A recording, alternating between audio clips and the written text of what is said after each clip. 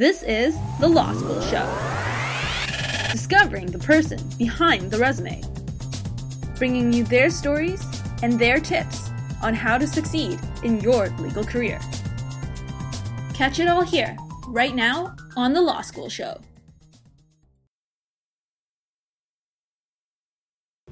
I have married, have two very young kids. One son who's 4.5, and a daughter who's just turned 1. So very busy.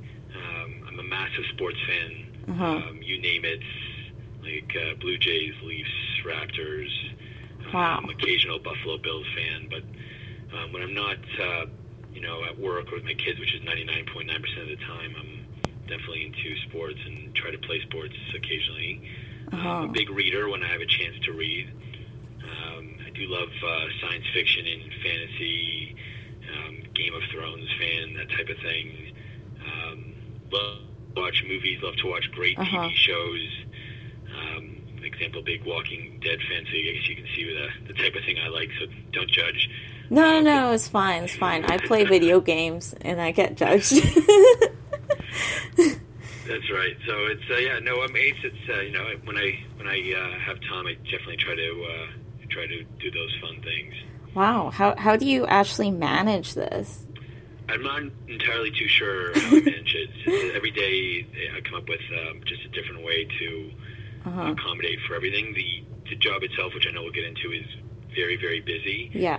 Complex, especially the type of work that we do, and it's extremely high paced and demanding, sometimes more than others. But and I know we'll get into this, but you have to try and find a way to ensure that you're doing a really great job at work, but also leaving just enough time to enjoy your family and to spend time with your wife and your children. Of course. So I guess going back to the law, what was your law school experience like? Oh man, I just loved the University of Ottawa. It provided me with such a great learning experience. It was a great social experience. I did a fair bit there. I mean, I studied pretty hard, but I also got a chance to TA. I was a TA for Professor Edward Tuchney. Oh, okay. And we spent some time in the spring 1 year putting together a textbook. So I really enjoyed it. I thought the professors were top notch. At the time, there was a Professor Brachaco, and I think Professor Craig Forsees is still there. And when I went to law school, it was his first year teaching, and he was just even though it was his first year, he was just such a phenomenal professor. I thought I was subject to the Socratic method. There was a professor by the name of Professor McRae who taught a contract class, and nothing made me more nervous than attending a class that had the Socratic method.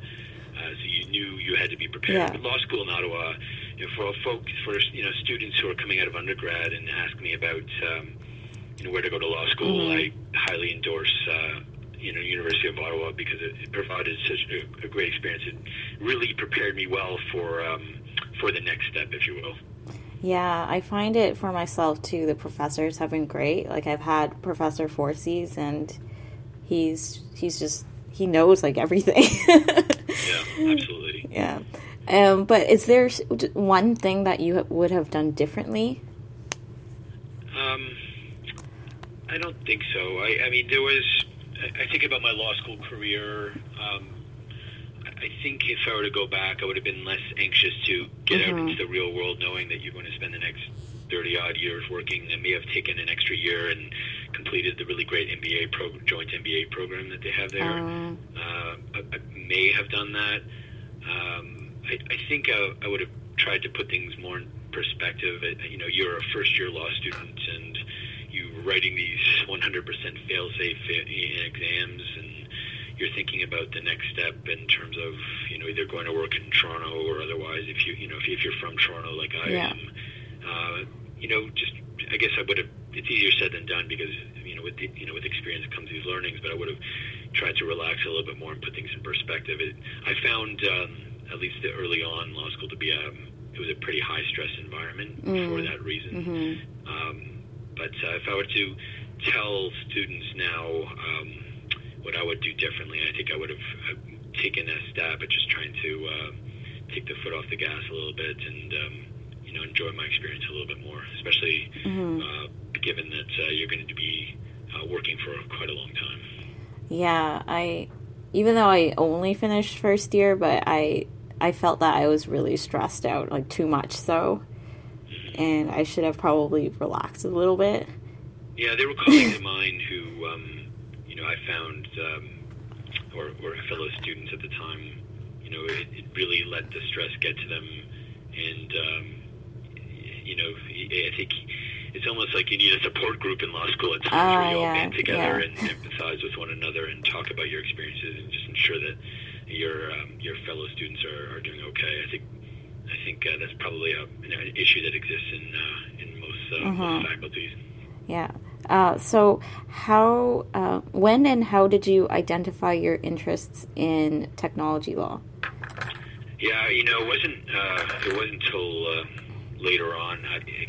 I know we'll get to it, but I started in banking, and there was little or no IT in banking. Yeah. It was really, to be perfectly honest, even though when I was with a joint venture, Moneris, I touched upon IT. It really wasn't until I got to TD and I was hired specifically to help support with their digital initiatives that I found that the IT side of things was quite fascinating.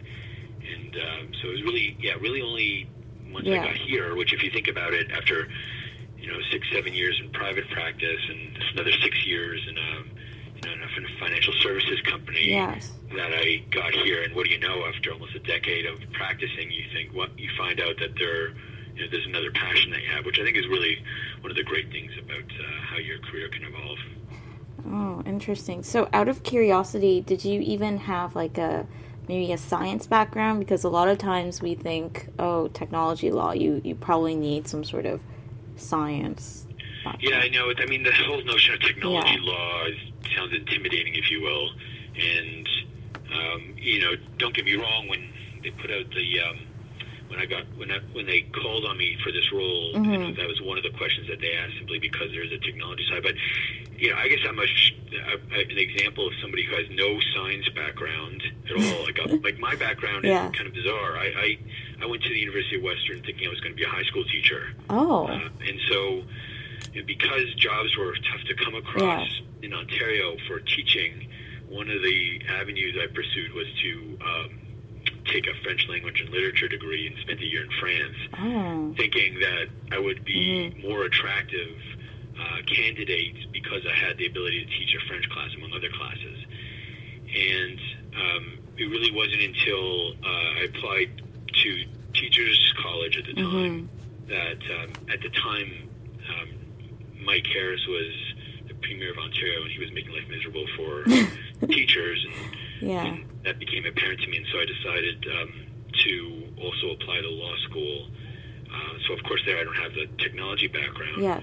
When I got my law degree, and it's only now that I'm heavily involved in projects that that have a technology component to them, that I'm involved in, that involve in technology, and I don't feel in any way, shape, or form that not having have gone to university and have a science background has hurt me in any way.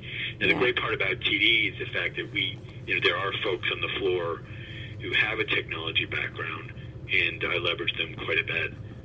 But I don't think I've ever felt disadvantaged. Look, if you have a science background, in certain cases, you'll probably understand the technology a little bit better than somebody who doesn't. But in no way, shape, or form has disadvantaged me, and I feel like I provide, a pretty high level of service to both my colleagues in the legal department and more importantly in the business. Oh, that's pretty cool, actually. Because a lot of times we just get stuck that, you need to have that background to do that type of work. Yeah, I would suggest that, when you're in law school, you should not in any way allow what your undergrad was to dictate where you want to go in the law. There are plenty of folks who have done a complete 180, if you will, and like gone into health law, and they weren't physicians beforehand, or pharmacists, and yet they are successful health law practitioners. So that shouldn't play, in my mind, that shouldn't play a factor other than perhaps some extreme examples. But you should, and I know that you're going to ask that later, but you should be completely open, a blank slate, especially when you're in first year, maybe early part of second, in terms of where you want to go with your career. Yeah, I totally agree. Like, I never thought I would be in this summer position at all because my background's in business. So that's like completely different from the public law sector. Sure. So I totally agree with what you've just mentioned. But out of curiosity, did you find your French to be any of use, like advantage to any way? Yeah, when I was in private practice and when I ended at maybe even at Monaris, there were times where I used it. Where at Monaris there was the occasional time where there was a customer or a lawyer who spoke French, or even a colleague who was a salesperson in the business. And I should tell you, I supported for a while like the Eastern Region sales force of Monaris, and of course, while all of them were completely bilingual, they felt a little bit more comfortable talking in French, and so occasionally I would revert to speaking in French with them to get to the bottom line. Some of our negotiations, but I certainly don't think I did not take a civil law degree, and I typically didn't practice in French, but the language itself certainly came in handy. And then just a completely unrelated story is that years later, my wife and I, before we had kids, went to Paris, and we found out that an ancestor of my wife had actually painted a portrait of Albert Einstein. Oh, wow. We tracked down this portrait to like a faculty of sciences in a remote part of Paris, and my wife tried to talk to the security guards in English to allow us to go in and have a look at the portrait. Yes. And then, of course, wasn't getting anywhere, and I stepped in and brokered an arrangement where they set up a time for us to actually view the portrait, which was kind of cool. It's one of the more, one of the things that sticks out in my memory where my French came in handy, even though it wasn't for business purposes. Yeah, definitely. Like when I went to Paris too, if you spoke English, the service was just worse than if you spoke in French. It's just two different things. Right. So we went from, if you know French, it goes from being really bad service to just bad service. Yeah, that's right. So going back to the topic of law, what was your articling experience like? You know what? It was really interesting. I, going back that far now, I mean, I articled in big firms, and it was in all the stereotypes that you heard at the time, and I don't know if it's gotten any better about how all-consuming articling can be at a big firm was absolutely true. I had 4 rotations, and I don't know if it's the same now, but there was litigation, corporate, a banking rotation, and a real estate rotation. And I would suggest that and at the time, corporate and litigation were compulsory. You had no choice but to take those 2 rotations. I don't know if it's still the case. And in retrospect, it doesn't make a whole lot of sense. But at the time, that's the case. And I think it's important that if you have a special type of interest going into articling, that you select carefully, and that you try and find you carefully choose a mentor if you can, especially if that mentor has a practice relevant to your area of interest. But I mean, I wanted no part of litigation. I knew early on that wasn't going to be my area of focus, and so I actually latched onto the banking in part because I found a couple of really great mentors in the banking group. And so, interestingly enough, I was offered some pretty decent work in in the banking group, even during articles. Articling is really about doing a lot of listening and asking a lot of questions. It is a very steep learning curve, and nobody going into articling should feel the least bit frustrated if you come in thinking that you know nothing and you know nothing by the 6th month. It's very steep, and all you can do in articling is to stay patient and soak it all in and learn as much as you can and make as positive an impression on the associates and the partners and your fellow students in order to make, give you the best chance, if you will, of landing a job if you want to land a job there. So you said you didn't want to do litigation. How did you eliminate that? Is there some sort of personality that you think? How did I figure out that wasn't for me? Yeah. Funny. I suppose at the time, and perhaps I read it incorrectly. Like I read litigation as constant acrimony, meaning it's a constant battle with somebody else over an issue, right? Yes. And that wasn't for me. Now, the interesting thing is that I became a commercial lawyer, and of course, the commercial negotiations can also be, quite acrimonious, if you will, depending on who you're negotiating with on the other side. But the whole notion of serving or being served with suits and constantly going to mediate and being involved in discovery or arbitration or actually going to court, it wasn't for me. Yeah. And I suppose even though at the time, I find now that I enjoy public speaking more than I ever did, and perhaps at the time I just didn't feel like I was suited for that. And if you're going to be in litigation and if you're going to be involved in going to court, and you're not a good public speaker, then you're probably not going to be a good litigator. Some litigators will disagree with me on that, but I guess that's how I saw it at the time. Yeah. Ruled it out. And were there other challenges that you faced in developing your career? In articling or just generally? I guess generally. Yeah, I don't know if I had challenges developing my career. Depending where you are, it is so important in any career, I think, to find a really good, supportive, and bright mentor. I can't express how valuable that is, not only to develop you, to further your career, but to develop you as a good lawyer, as a good professional. Mentors are everything. That's not to say that somebody can't go into practice on their own, sole practitioner on their own right from the beginning and give it their best shot. I'm sure there's tens of thousands of folks who have done that. But if you want to accelerate the process, you need to find a really great mentor. Mentors are everything, and I acknowledge that it's not the easiest thing to do when you're an articling student or a first-year associate to figure out who's good, who's not, who's not.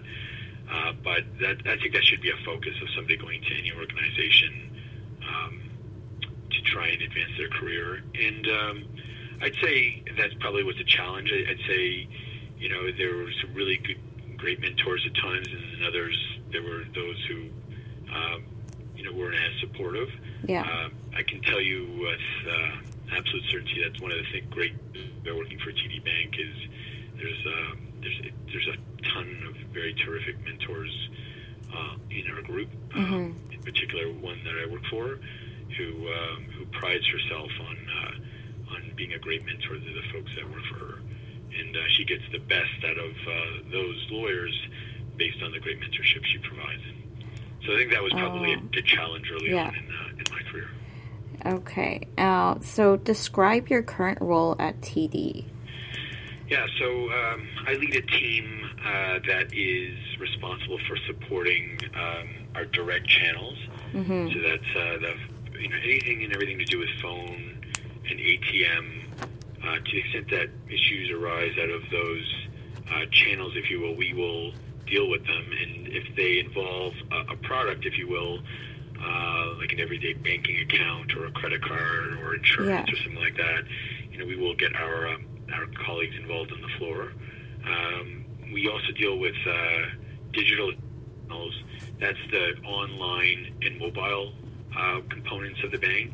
So to the extent you see services available either online through EasyWeb, which is the Canadian version of online banking, or the TD app, we are more than likely were involved with the launch of that service, if you will. So we've also gotten a little bit more involved in payment infrastructure. You know, we have a broad group that tackles payment because it's such a massive subject. But we're involved with payment infrastructure. We're involved in various FinTech initiatives that are underway at the bank. We're a pretty progressive bank, and we're constantly trying to innovate. We pride ourselves on our innovation, and so we are constantly involved in supporting the various proof of concepts, if you will, that are underway at the bank. And we also have an investment called Yugo Wallet. Yugo Wallet allows you to pay with your phone, not unlike the products that are probably more well-known, like an Apple Pay. Yugo Wallet is you pay with your phone, but it allows you to digitize and store your gift cards or loyalty cards, so you don't have to necessarily go looking for them in one large wallet. You can just kind of find them on your phone and go to a point of sale and show your phone and scan it. It does other cool things lately by organizing your receipts.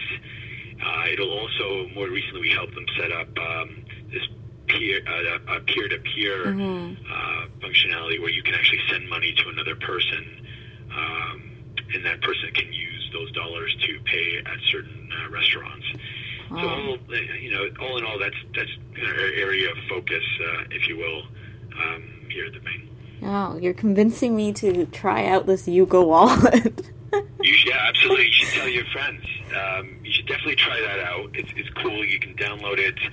If you're using an Android, you can actually use it to pay with your phone.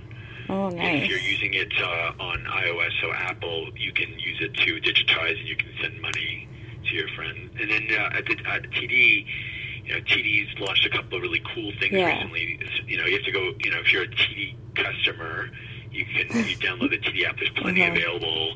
For example, TD is among the banks that offers the mobile deposit, if you will, where you can take a picture of your check and deposit dollars. Yeah. But more recently, TD launched MySpend, which is a really cool personal financial manager, which helps track, if you will, the dollars that you're spending and categorizes into certain buckets, and will tell you what your average spend is over the last pick a number of months. Oh, so I'm not sure if I want to know that.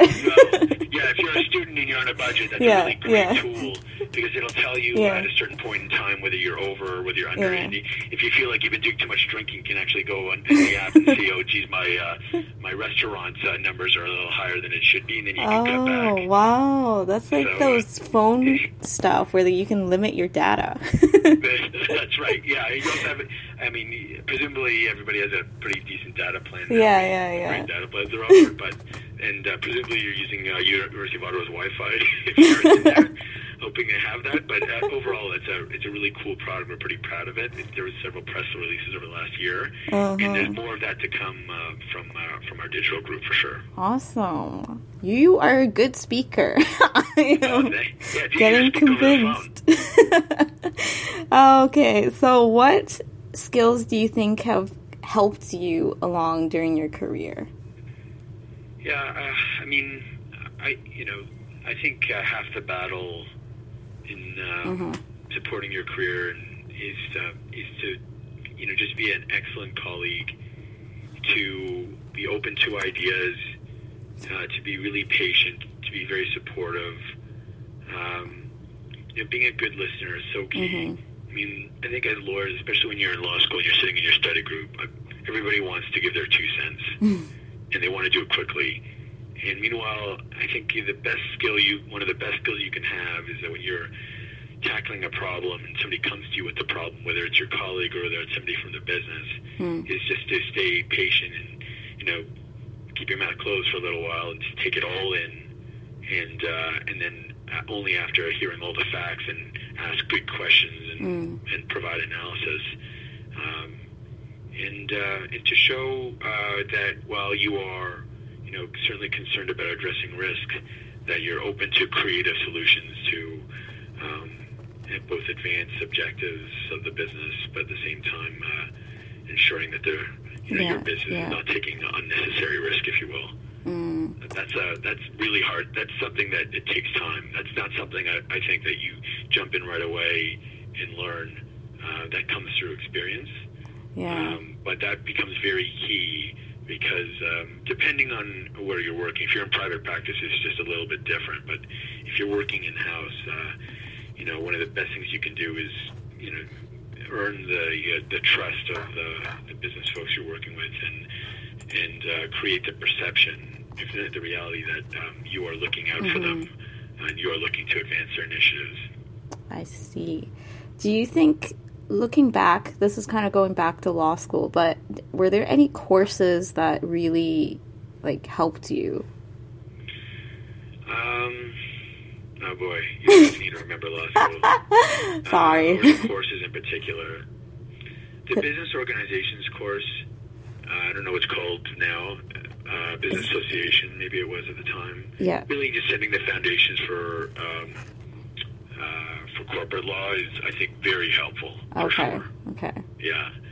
If you're looking to get into litigation, maybe I'm stating the obvious, but there's the various moots courses that you can take, which I think is crucial to give you a head start, if you will, if that's the area you want to go, and almost a hedge. Like if you don't know yet, or if you want to be a better public speaker. I mean, I know there's Toastmasters and all that stuff, but if you want both the Toastmaster experience and the application of the law experience in those moots, I think is something probably somebody should take anyway.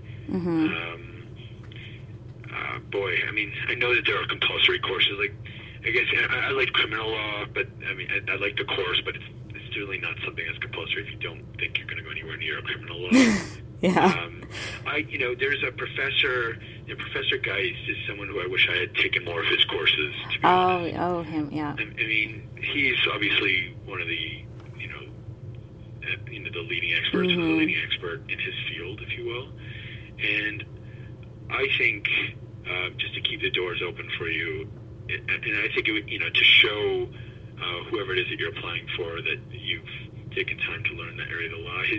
His course is, for all intents and purposes, fantastic. And there's if you're remotely interested in this area, right, whether it's IT or IP, that's a course you should be taking. Okay. I follow him. Various social media just because he's a wealth of information.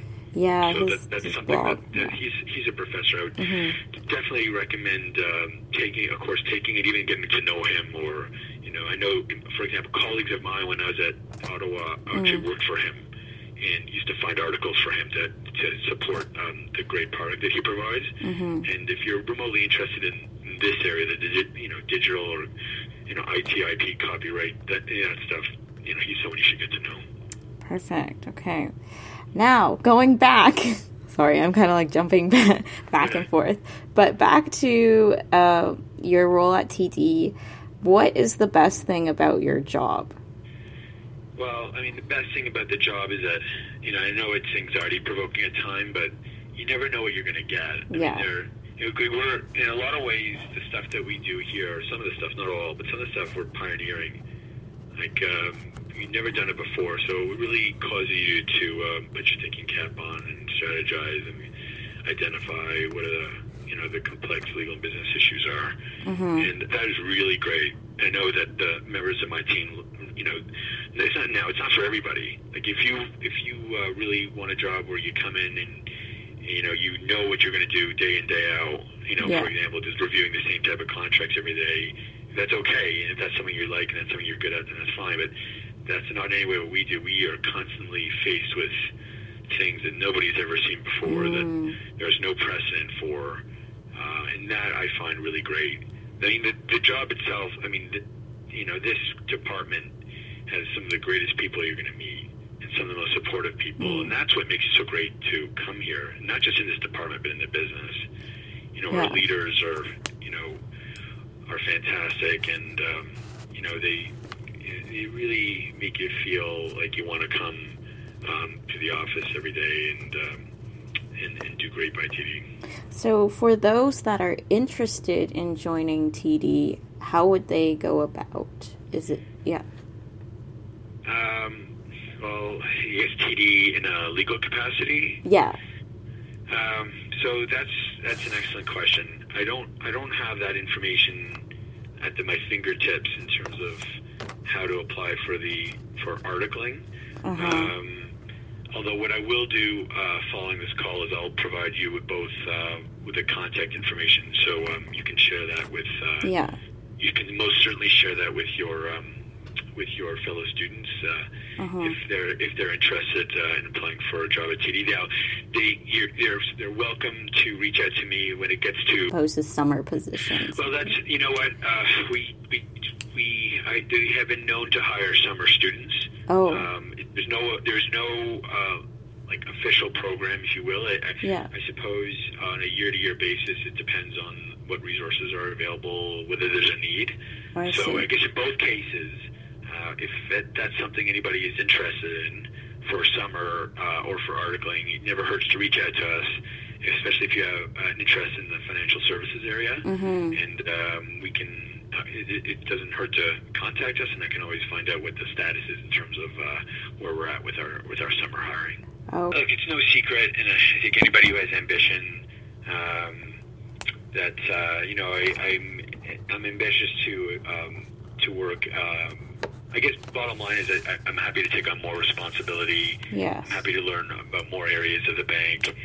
I definitely am ambitious to be an executive here because it's a great place to work.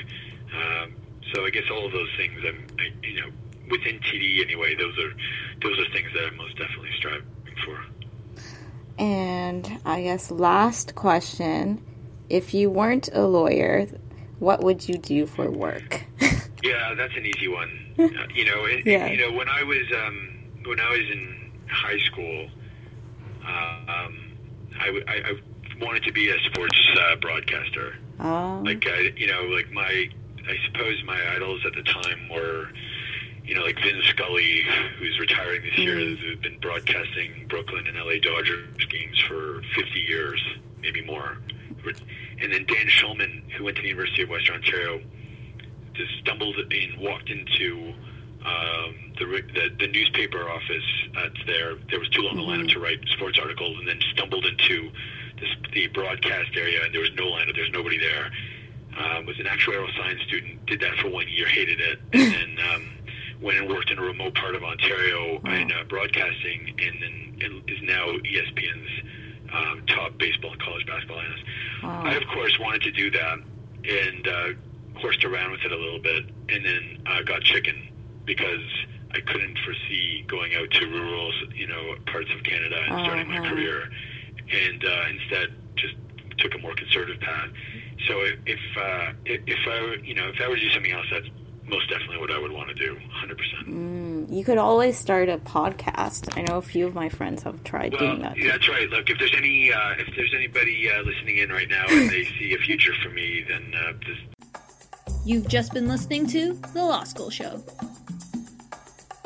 You can find all our episodes on iTunes, Stitcher, or at our website at thelawschoolshow.com. If you liked what you heard, like us again on Facebook and get the latest updates from The Law School Show. Career advancing advice right to your earbuds.